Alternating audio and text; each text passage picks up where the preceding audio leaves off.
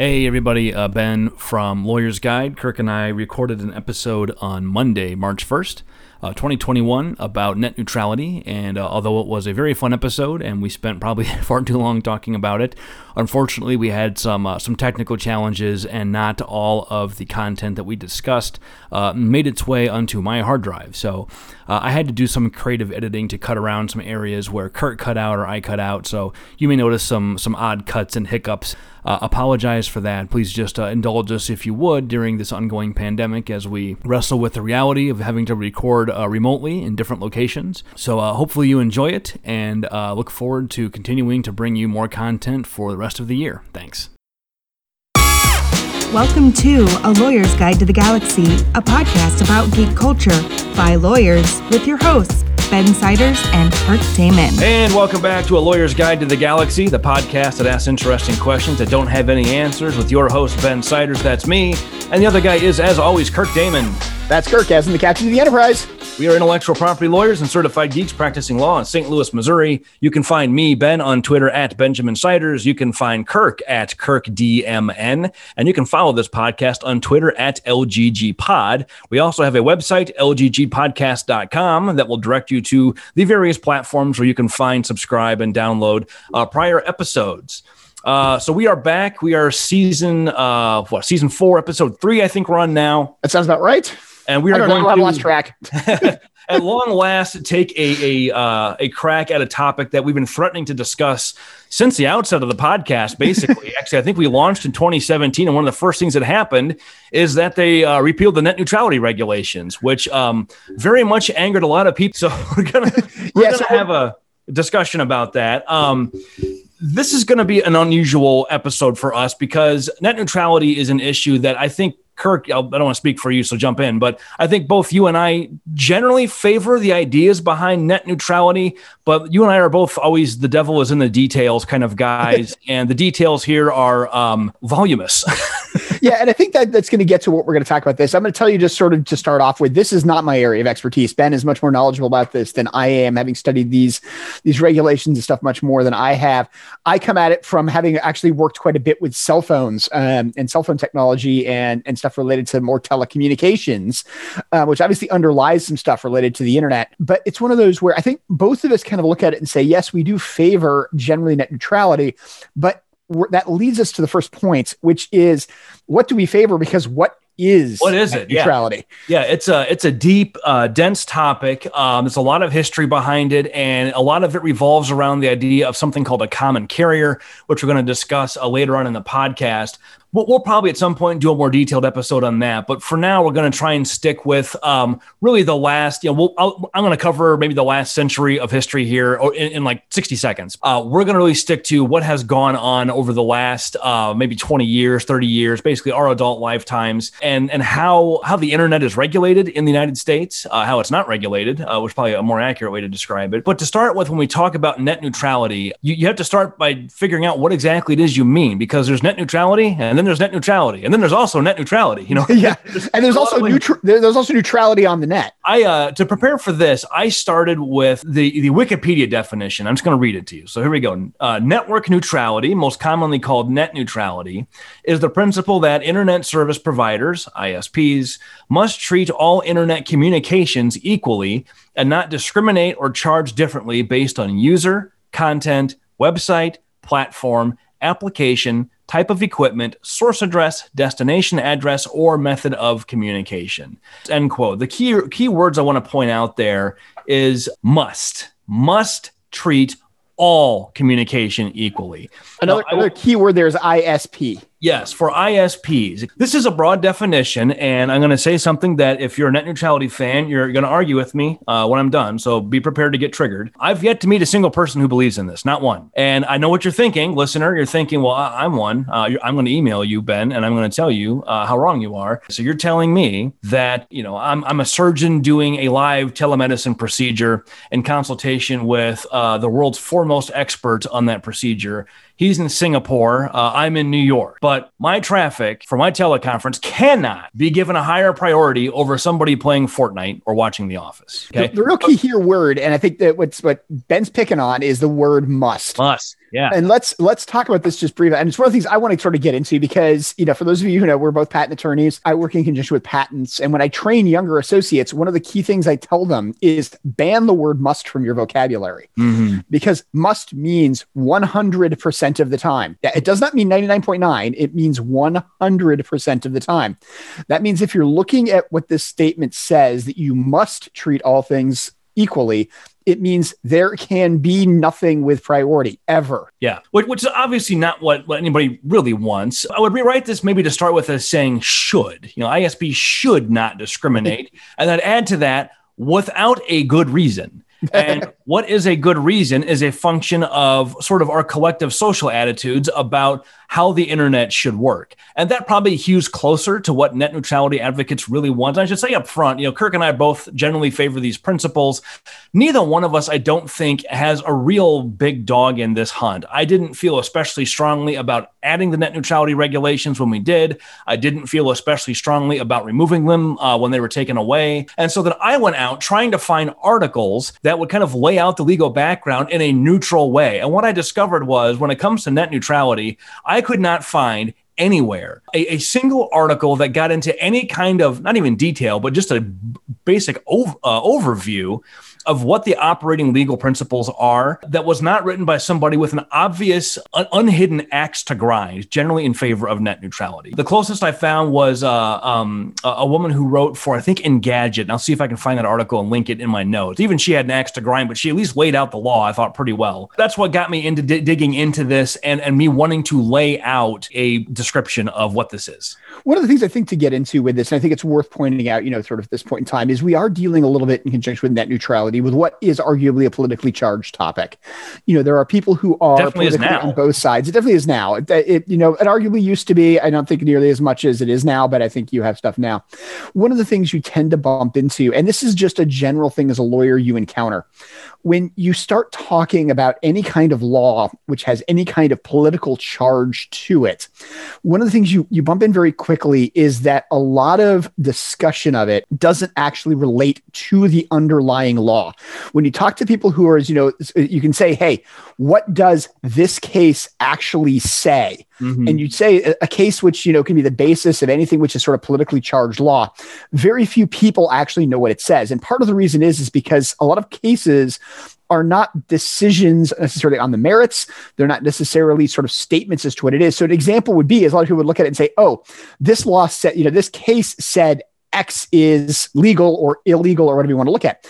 And the answer was no. They did the opposite. They failed to make something that was legal illegal. It didn't say it was legal. Right? Everybody likes to cite the 2 Live Crew case for the proposition that the Supreme Court has said that satire is fair use. That's not what they said. They said it isn't not fair use as a matter of law. That means there are facts where it could be fair use. There are also facts where it might not. The reason I bring this up is because in law, it's very important to recognize that a double negative is different from an affirmative. Those things have 2 different meanings. And the example, the one that I always use in conjunction with it, is not guilty does not mean innocent. Correct. It's what it is. Failure of the prosecution to carry its burden of proof. It means you had to find out whether or not you tried to find out if the person was guilty. And the answer was you failed to prove they were guilty. Therefore, they are not guilty. It doesn't show that they are innocent. Innocent means they actually didn't do it. Yeah. It simply means that they were not proven to be guilty. And the reason I raise this, and the reason I'm sort of bringing this up in a general sort of calculation of it, is that's a little bit what we want to get into in conjunction with this episode, is sort of point out the things that here's the background of what this is coming from. This is an extremely complicated issue because we're talking about laws that have to do with the regulation of essentially communication of common carriers, of public goods, sort of things like that. There's a lot of laws here.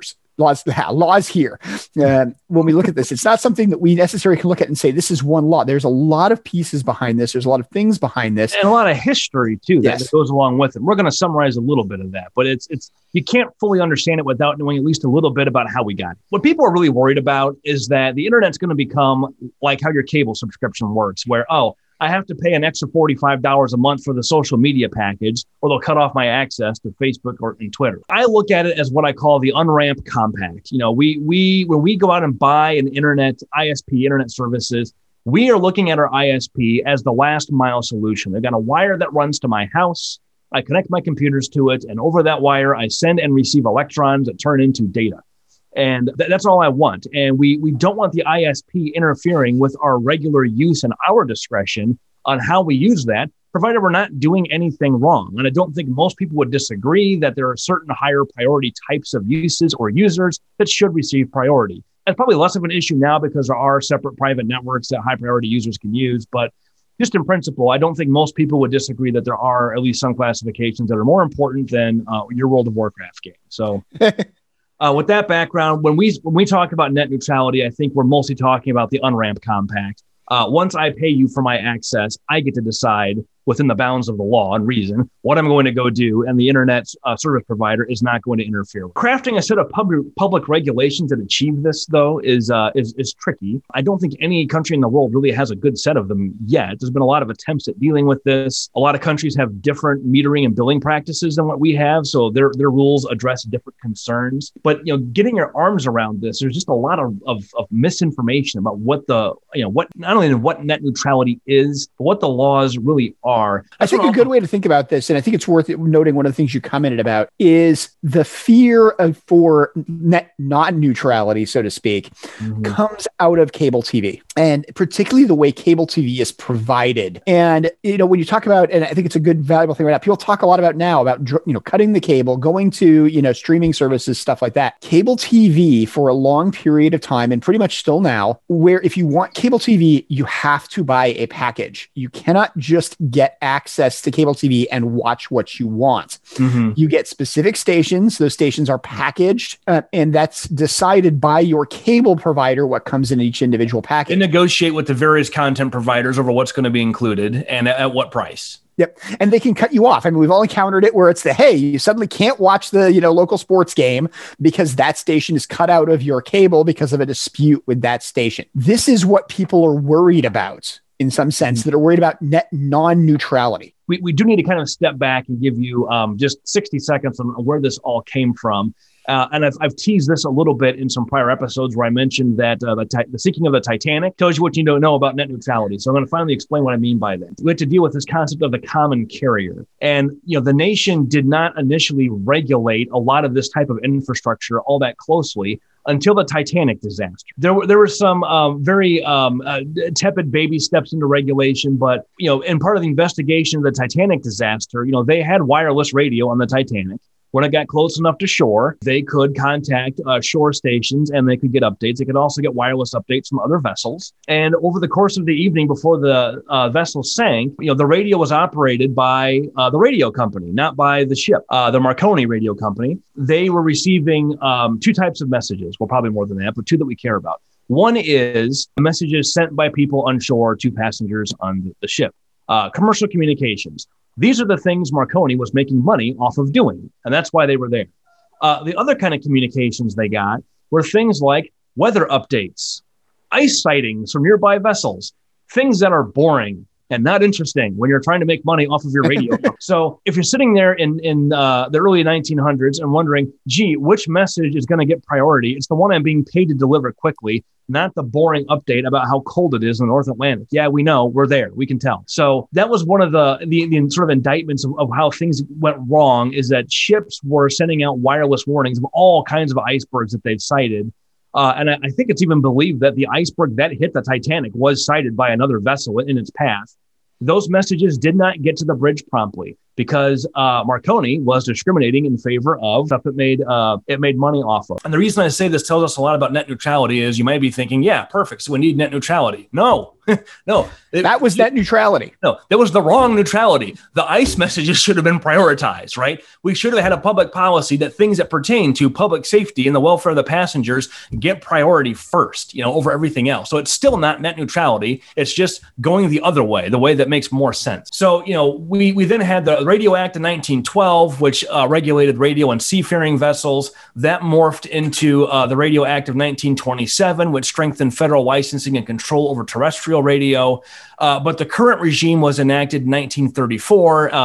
Some of the New Deal legislation, the Communications Act was passed, which brought the control of wired transmissions, telephone, telegram. That was under the Interstate Commerce Commission. I think it got moved from there to the new agency, the Federal Communication Commission, along with wireless. So radio and wired, phone and radio both got moved to this new FCC. One thing to keep in mind, there's also a lot of other things going on at this point in time, which relate to these types of things. So perfect examples of what it is, extremely powerful radio stations. Yes. Existed at this point in time, ones that could broadcast pretty much through the entire United States. Yeah, we have frequency conflicts and things like that too. So it's not, when we're talking about sort of these kind of things, that we're not getting into this regulation just because of sort of the Titanic and ship to shore communications. We have wireless exploding. We have wired communication exploding. And because of that, we're getting a lot of potentially problematic things happening around it. So over the years, the FCC's jurisdiction has expanded. They cover radio, television, cable, transmissions, wire, satellite, et cetera. But one of the things that's not on that list is internet, because internet is weird. You can get internet over radio. You can get internet over satellite. You can get internet over cable. So we have an agency that's regulating the transmission medium itself, but it's less clear whether they can regulate the things that are transmitted on them. So if you think of like a traditional modem, your computer literally dials a phone number. It picks up the quote unquote phone and it makes a call to another computer that answers the quote unquote phone. And the phone company has no idea what you're doing. They don't know whether, just a bunch of analog data on a line. They have no clue. So that's not really their concern, whether it's voice, whether it's analog or whatever. But, why does this all matter? Well, the reason is because the Communications Act that governs all this stuff has a number of different titles, which is just a fancy way of saying how we've organized things that the agency can do. But the probably the broadest grant of regulatory authority is in Title II, which applies to something called a common carrier. Kirk, have you heard of a common carrier? I have heard of a common carrier. Yeah. So this is a very old legal term that I want to say originates from like Renaissance, merchant fairs and trade fairs, but basically, it's anytime that you have, not anytime, but it's when you have somebody who's using public infrastructure to transport people or goods, which sounds like a broad category, and it is. Keep in mind, this covers things like horse carts. Yes, that's all where it came from, was that era. So passenger trains, airlines, cruise ships, ferries, taxis, anything like that that's moving people around. The law has for a long time, well before the United States, imposed heightened standards of behavior and safety and heightened duties upon common carriers. It isn't just people, it's also goods. Yeah, and that's the other thing to keep in mind in conjunction with this. When you provide, a package to be, or you buy something off of, your favorite website and it's shipped to you via a shipping service, those are common carriers. They are carrying stuff which is yours. And they're carrying stuff which belongs to many people. So that's part of the start of this, is we're looking at it and we're saying this radio infrastructure, this wireless infrastructure is carrying stuff which is yours, which is information, for lack of a better term, communication.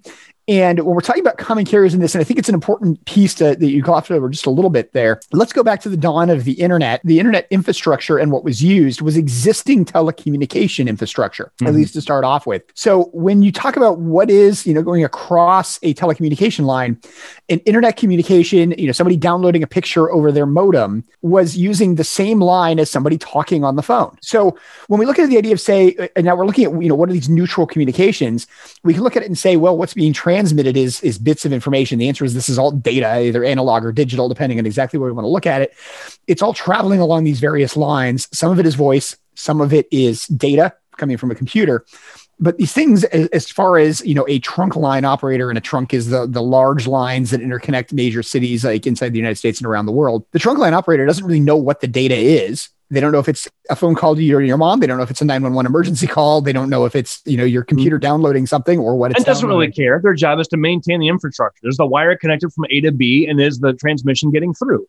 And if it is, then that's their job. They're dealing with the transmission aspects. Yeah. And that's what we're sort of dealing. That's what we're starting with in this, is when we're looking at the idea of saying the internet didn't create its new infrastructure. Now we're talking about like the creation of Marconi and the radio. We're talking about a lot of sort of the AT&T setups. We do have a creation of an infrastructure as well as part of this, which doesn't exist in conjunction with the internet. And that gets into the difference between a common carrier and a private carrier. A common carrier holds itself out to the general public for business. And it can't usually discriminate about who it takes on, who it does business with, because it's operating for the public necessity. So, broadly speaking, the government has, more authority, both moral and legal, to impose restrictions on common carriers and regulate them because they're conducting commerce using natural monopolies that are owned by we the people. They're our roads. They're our rivers, they're our skies, it's our air. And to the extent that we let them put wires in the ground, it's in easements next to our roads and everything else. So, the common carriers are thus highly regulated and have been for a long time and have all these heightened duties, even under common law, torts and things like that. That's to be distinguished from private carriers who contract privately only for specific clients of their choosing. They can refuse to take on specific people or specific goods for basically any reason.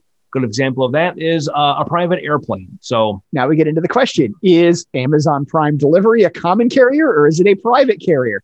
The U.S. Mail Service is a common carrier, but it's also the U.S. government. So you have sort of some uniqueness in that. So these are the kind of things where you get into these kind of questions. This is what we said. Amazon only delivers Amazon packages, whereas FedEx can deliver Amazon packages or Walmart packages or anything else. Think of it like a taxi. Like the taxi just pulls up and accepts whoever wants a taxi, and they don't really they have some discretion, but not much to refuse to take you someplace. Under the Communications Act, these common carrier services, they also can't pick and choose customers, and they also can't discriminate. And all the rules that regulate this are in Title II of the Communications Act, which is why Title II is so important. It gives the FCC the most authority and discretion. So a long time ago, the question arose of, well, what do you do with things that are more than mere transmissions, but which use these channels of commerce or communication? And we're talking back, this is like the 60s. This is like the AT&T monopoly days, which I'm sure most people listening to this podcast probably don't remember. I don't remember. Well, we don't remember, quite frankly. Oh, we know more about them. Like we grew up in a time not that far removed from them. But there was a time when you had to buy your phone from the phone company, to hook it up to the network. And but third parties had begun to sell equipment that you could plug into the AT&T phone network.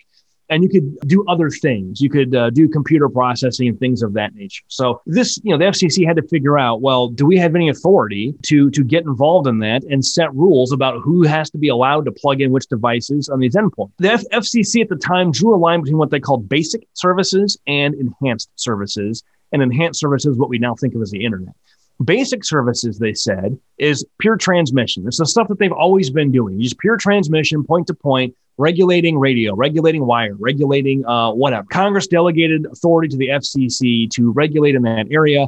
That was where they had a clear permission or grant of authority to do that. So for basic transmission services, yes, the FCC can regulate. But for enhanced services, they said no. And they said an enhanced service is anything beyond mere transmission over one of these channels. They said, we're not going to regulate there, which left, practically speaking, that aspect of communication unregulated at the federal level, except maybe by the Federal Trade Commission, which is our federal consumer protection branch. So this happened in the 1960s. It was revisited in the early 80s. The FCC reaffirmed, we're not going to touch information services. When they broke up AT&T into the baby bells, they did it then as well. They said all the local operating companies are going to be CLECs. Local exchange carriers, but ne'er into information services shall you step. This dichotomy was entrenched early on, and then not much changed until the mid-90s when the internet became a thing, and we finally had a new telecommunications law for the first time in 60 years at that point. It had been a while. The Telecommunications Act of 1996. Congress at the time kind of took the attitude of, this internet thing is new. We don't really get it, but it seems to be working really well. And the economy is growing. We like that. People are excited about it. We like that. And it's all happened without us getting involved. So why don't we keep not getting involved? And I think it's important to point out, in 1996, think about where the internet was. For those of you who just go back and like one of the machines on the internet and look at where the internet was. We have no Google. We have no Netflix. Mm-hmm. We have none of the major things you think of as using the internet in 1996. In 1996, the web was really pretty new. This is something where, the internet at that point in time was a lot of text. We're not talking about the internet we have today. The internet we have today is very different than the internet was in 1996. And for anybody who's, listening to this that isn't familiar with that, that grew up with universal broadband and stuff like that. Telecommunications Act of 96 was basically the state of play until, the late 2000s, early 2010s. And it was not until then that the FCC actually promulgated anything that could be called like a net neutrality regulation or requirement. They had published a lot of what I would call expectations or suggestions for how they wanted things to work, but internet services were still not classified as common carrier services under Title II.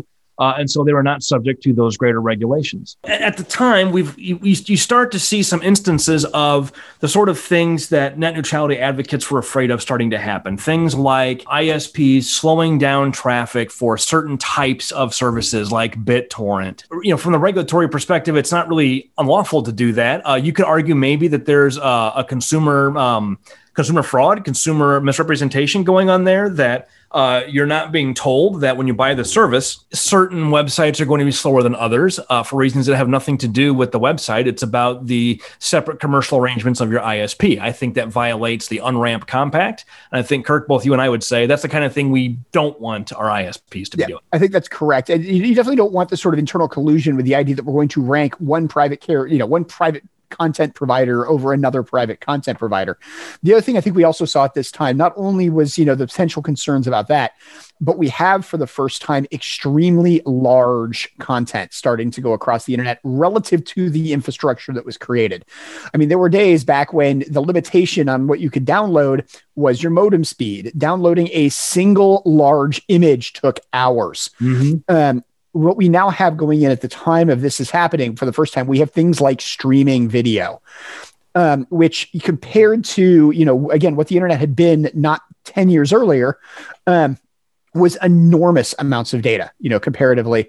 And the part of the real concern, I think, with it was this is bogging down the internet, because while these carriers may not have necessarily any, there may not necessarily be any preference form or whatever it is, they by definition sort of have to have preference, because they grab a line and then they start transmitting these huge amounts of data across it. And I think that's also part of what goes in there. So you have that idea that you're looking at, for the first time, we have very large amounts of data being transmitted. We have the possibility of carriers and ISPs looking at it and saying, we're going to make a decision as to which of these large things we're going to prefer. And we're going to make that decision based on who pays us the most amount of money. Yeah, and we should say, to this point, the general investment in the internet infrastructure had basically kept pace with the changes in technology and the user demands. We saw consistent increases in bandwidth. I remember the first time I had megabit internet. Oh my gosh, that was such a big deal. Megabit. I mean, how could you ever need more than that? Now I just got gigabits the other day. So, the infrastructure largely kept up, not uniformly across the country, but for the most part, the investment was there. It's not cheap. It's a lot of work to do. There's the last mile problem is always there. How do you get to how you get the wires to the individual houses, because then you got to go back and rewire everything, unless you can just introduce like a new standard or something like DOCSIS 3 or DOCSIS 4, something like that. That's an important thing I think to keep in mind here too, is there's two ways to speed up the internet. One of which is to literally go out and dig up the lines and put bigger ones in. Mm-hmm. That's incredibly expensive. And you have to keep in mind that the sheer cost of doing that is enormous. A lot of the speed benefits which are gained is data compression and essentially software solutions where a line can simply carry more data. One of the things, if you would all get into sort of speed and internet speed, I can tell you my fascination with the network was always what they call the physical layer, the literal wires and how the wires do what they do. And it's one of those things where when you get into those types of things, there becomes an upper limit on what a wire can carry. We are very, very good at cramming data onto those lines compared to what we used to be able to do.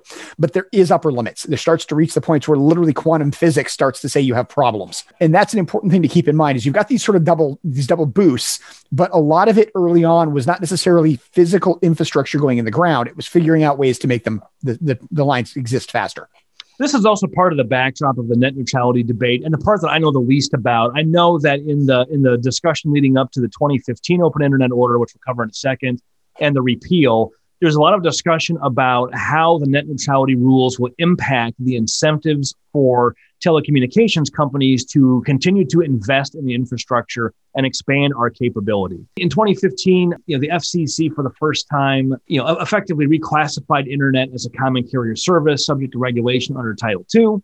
That finally gives them this broader authority to impose regulations and to deal with things like discrimination, access, things of that nature, the same kind of rights and authorities that they had to regulate transmission, make sure everybody has the same kind of access. So that happened in April of 2015. And I believe they did promulgate regulations because I have read them at some point. It was about 3 years ago. The regulations were lukewarm, as I recall them, effectively being what Kirk and I just discussed. They looked nothing like the Wikipedia definition of net neutrality, where you must not discriminate. We're talking common carriers. Remember, the Mississippi River, in some sense, is like the underlying trunk line, in the way that we're talking about common carriers. So it is one of those things to sort of keep in mind. What we're dealing with here is a real difficulty of figuring this out. The other thing to keep in mind in 2015 is we now really kind of have the start of the internet that we're used to. Now, that internet's created by a bunch of startups in the sort of early, late 90s, early 2000s. So we had the tech bubble in 99. We sort of had those kind of things sort of carry into the beginning, but a lot of what we now think about, these major behemoths on the internet, social media, Facebook at the point in time, Yahoo, Google, these large sort of behemoths coming in whose in some sense exist because there wasn't regulation. They were able to look at it and come in and say, hey, we can transmit this. Netflix moves from I'm supplying DVDs to customers, via these kiosks and gas stations to I'm supplying content streaming over the internet. The rules they proposed were, I liked them. I didn't think that they changed a ton though. So here's the first one.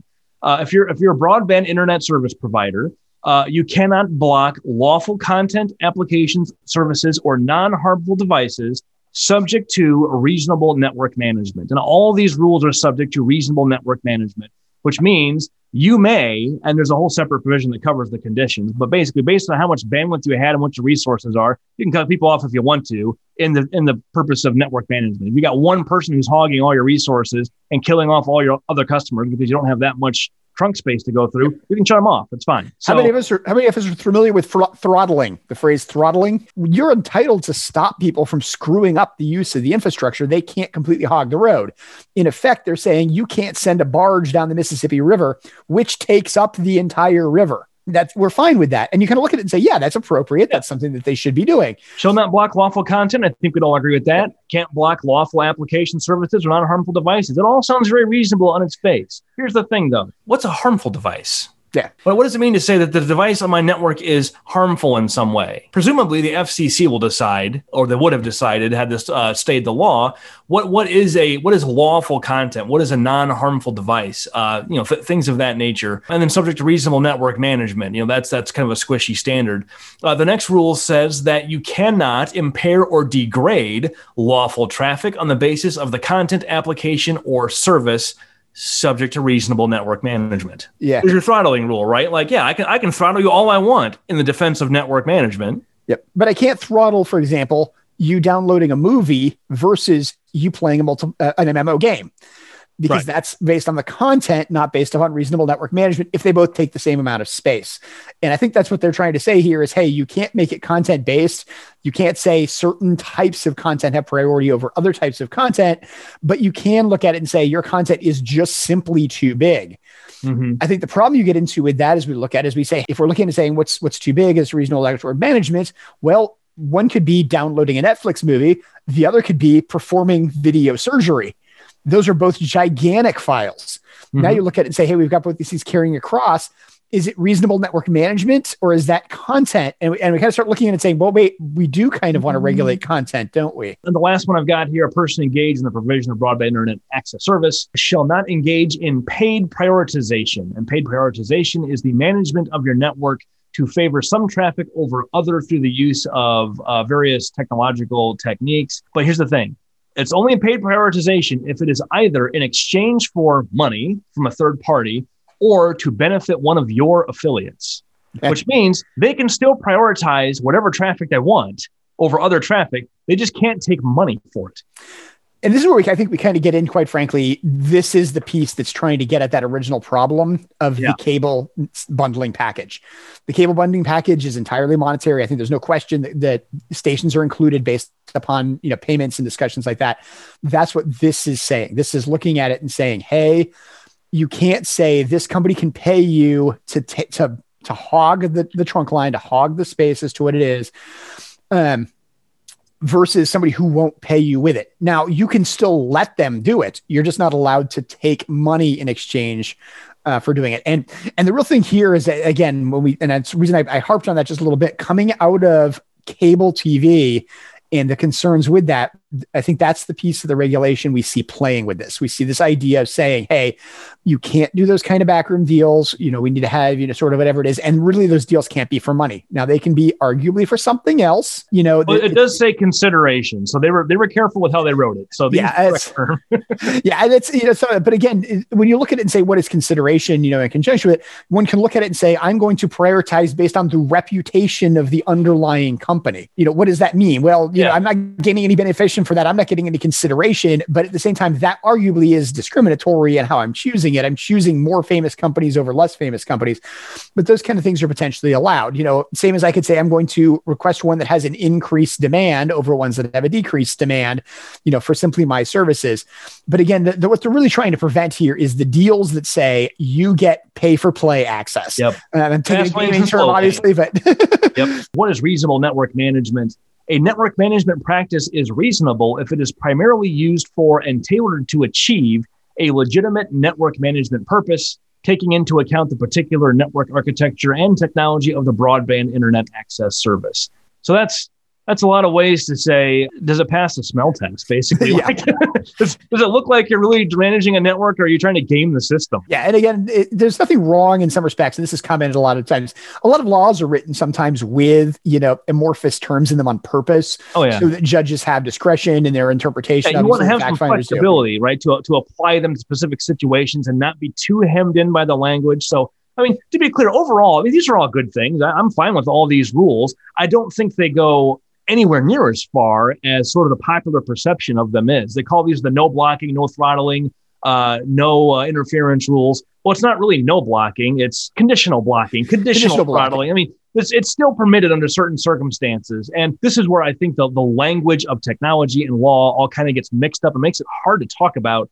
You get mixed up between, this is why we started off with, what do you mean by net neutrality? Do you mean the Wikipedia definition, must not ever? Because that's not what the laws were, and that's not what the laws are anywhere. Like that's not workable. So, what you have here, I think is a reasonable framework. I don't think it really changes much. It does clearly prohibit some practices that I'm happy to see prohibited. But these were proposed rules. I forget when exactly they were enacted, but the bottom line is the authority to enforce was moved from the FCC back to the FTC, the Federal Trade Commission, in 2017 when they reversed this classification and took internet services back out of title. It's simply that the agency that has the authority to enforce has moved. But I think a lot of people, when they saw this, were very concerned about the enforcement. Yeah, and so when it first came out, that was what was supposed to happen. Subsequently, I believe there was an order by a court shortly after that held that the FTC does not have authority to enforce the FCC's regulations. Correct. I think part of the concern with the FTC doing it is that the FCC has historically been one of our more aggressive regulatory bodies. People had a lot of confidence in them really taking the initiative and really enforcing these things rigorously. The FTC is a little more, I would use the word judicious, although that's probably a loaded term. But I would say less aggressive, certainly, in when they decide to get involved. But, the FTC is the main organization that deals with enforcing privacy regulations now. And they've been, I think, reasonably aggressive about that. So I think maybe the tone and attitude at the FTC is changing. So I don't know if the FTC is doing a decent job or if it's just not hasn't been enough time yet to really see any negative consequences of repealing these rules. So there's sort of an open question there. And I know that there have been legislative attempts to reinstate the rules. And I want to say, so we're in, if you're listening to this later, we're recording this on March 1st of 2021. Joe Biden was recently inaugurated as the next president of the United States. So, there's and Ajit Pai, who was the chairman who oversaw the repeal, has now, I think, rotated off the FCC. So there may be some change coming there. There may be a switch back to these net neutrality rules. It'll be interesting to see if there's any practical consequences. So if any of you work in an ISP or network industry or another kind of industry where you have seen the consequences either of having the rules from 2015 to 2017 or not having them since, let us know, because I think we want to do a follow-up episode to dig into sort of the practical side of this more and kind of find out, how has it worked in practice? How's it affected the business? How has it affected the network infrastructure? I can just tell you from a consumer perspective, it's been completely invisible to me. I have not noticed at all. That's one of the things I think we're looking at in conjunction with this. And one of the things we really want to focus on here is this is also going to tie into other areas. We obviously have areas of conjunction of regulation of social media. We're going to have, I think, in very few years, the regulation of, you have had these kind of things where it's what is something, what is under regulation. Other areas, just to give you an example of what this is, what is PayPal has actually It used to be a bank. It started as a bank. Yeah, it's so, and one of the big questions is it a bank or is it a money transfer service? That's one of the things that sort of bumped into, because those are regulated differently. Mm-hmm. Money transfer service, by the way, remember I mentioned Western Union and those money orders? That's a money transfer service, for one of the things that, so you bump into these real questions in conjunction with this major thing of regulation of a lot of what we see as the internet right now, when we're talking about regulation, has come into being without these regulations really be into place. These regulations were a start to try to put in some kind of regulation on top of what we saw there, which may or may not have, at the time they went in 2015 until their repeal, had that much of an effect on things.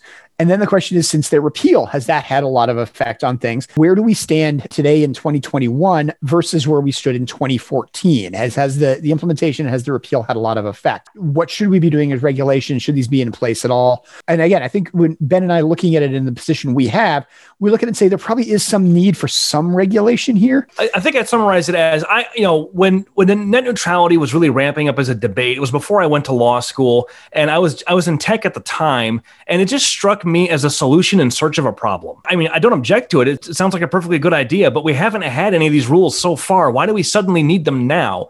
And I wasn't objecting to the rules so much as just not understanding the level of passion amongst the people who advocated for them. What am I missing, right? When the rules were passed, we just went through a couple of them. They all seem reasonable. They're all things that I don't want my ISP to do. I am fine with the FCC or anybody else telling them that they shouldn't do that. But my ISP, to my knowledge, at least wasn't doing that before. If they were doing it, I never noticed. So my consumer experience with net neutrality has not been commensurate with the degree of panic, I perceive out there about it. That's just one data point. If your experiences are different, let us know, because I'd really like to hear more about how this has affected different groups of people, different businesses. Yeah, and I think that's sort of potentially a good way to sort of sum this thing up. And again, we tried to present that this episode was going to be sort of a discussion of history. When you look at it and you say, hey, I'm for neutrality, I'm against net neutrality, what are you talking about in conjunction with net neutrality? Yeah, start with that. Define the term.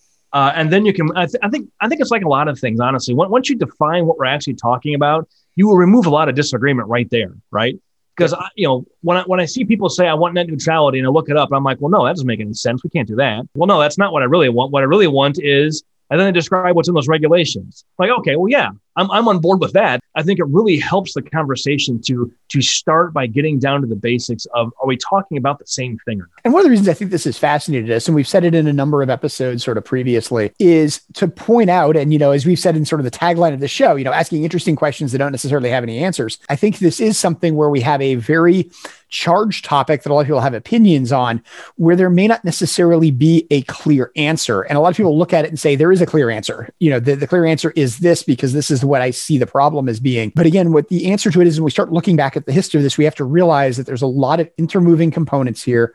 There's a lot of different effects that these things have. And this is also a relatively recent issue. Yeah. These are complicated issues. They have a lot of moving parts. They have a lot of pieces to them. Well, it's rare that we get to get into things like which regulatory agency is in charge of something. I think another reason we wanted to cover this topic now is there probably is going to be a window of opportunity for a new net neutrality regime going forward with the new administration. Whether they just go back to the 2015 order or do something new, who knows? But I think Kirk and I were talking right before we got on the call. I think this debate, which has been kind of quiet for the last few years, is going to ramp up in the next 12 to 18 months. And I think we're going to be revisiting this issue. So, I think we should all be thinking about that, though. Like, what do we want our net neutrality policies to be? Maybe the 2015 order didn't go far enough in your mind. It needs to be more aggressive. What I think we are starting to see now, particularly in conjunction with social media, is the concept of content regulation. Mm-hmm. Should these rules have something to do with what the content of the thing is? Which also, I think these rules are probably going to come back and be more important than ever. And I think it's worth taking a fresh look at them. And I think I very much agree with Ben. I think we are going to see increased interest in this area, but I think we're going to see increased interest in this area, not just from the concept of net neutrality, but actually coming at it from net non-neutrality. And that's the way I'm going to put it. We should not be treating absolutely everything equal. We should have some kind of regulation. Now, the concern with that is who gets to decide what's unequal and what is our position. Is the FTC the best body to do that? I mean, if they're not, I'm not sure who is. But again, those are the kind of questions I think we're going to get into. We may very well revisit this topic in the future. I'm sure we will. What happens? Yeah. All right, folks. So I think we're going to put the can on that one. And as we have this debate going forward, stay informed. If I have anything to take away from this, do not take for truth the pat summaries you see, even in reputable tech media. I mean, and the tech media I read was uniformly one-sided in condemning the repeal. And although I'm generally sympathetic to that viewpoint, the reporting on it was not even attempting to be fair or objective or talk about it. So if you're getting news like that, you've really got to kind of dig into it deeper, especially if you're going to be involved in debating how this regulatory regime changes going forward, if it does. So, all right. Next topic. I don't know if we've decided yet. I did get on Facebook a reference from a friend of mine in Mexico, actually, an article on a bunch of video game patents. So I thought maybe we could go through some of those and see if any of those are worth talking about. But I haven't looked at the article yet, so I'm not sure what all is in there. There's some big involvement right now over patent litigation having to do with stuff related to video games. If you guys are aware, the Blizzard.net suits and some of the other suits related to effectively these portals for video games. There's some stuff going on in there too. So yeah, topic not sure yet, but we'll get it sorted out. I mean, we'll get some content out to you. We are also going to try to get back to our oft-stated but rarely hit target of getting out 2 episodes a month. If that means we have to do some rewind episodes and play some prior content, we will. I imagine at some point later this spring, we're going to talk about Google v. Oracle in detail. That case is probably going to have an opinion coming out in, what would you say, May, June, somewhere in there? My guess is probably. Okay. It's probably going to be before the end of the session. I guess there won't be an end of session case, so it might be. So check out our website at lggpodcast.com. It has links to our various platforms where you can download prior episodes. And you can get in touch with us on Twitter, Facebook, and by email. You can subscribe to this podcast on the platforms. If you give us a review, it will help new listeners find us, or at least that's what everybody who has a podcast says. Never actually investigated that myself, but I assume it's true. You can find me on Twitter at Benjamin Siders. You can find Kirk at KirkDMN. And that's all for today. We'll see you next time. Lauren, play us out. The views expressed by the participants of this program are their own and do not represent the views of, nor are they endorsed by Lewis Rice LLC, its officers, directors, employees, agents, representatives, shareholders, and subsidiaries. None of the content should be considered legal advice. As always, consult a lawyer. This podcast was produced and recorded in St. Louis, Missouri.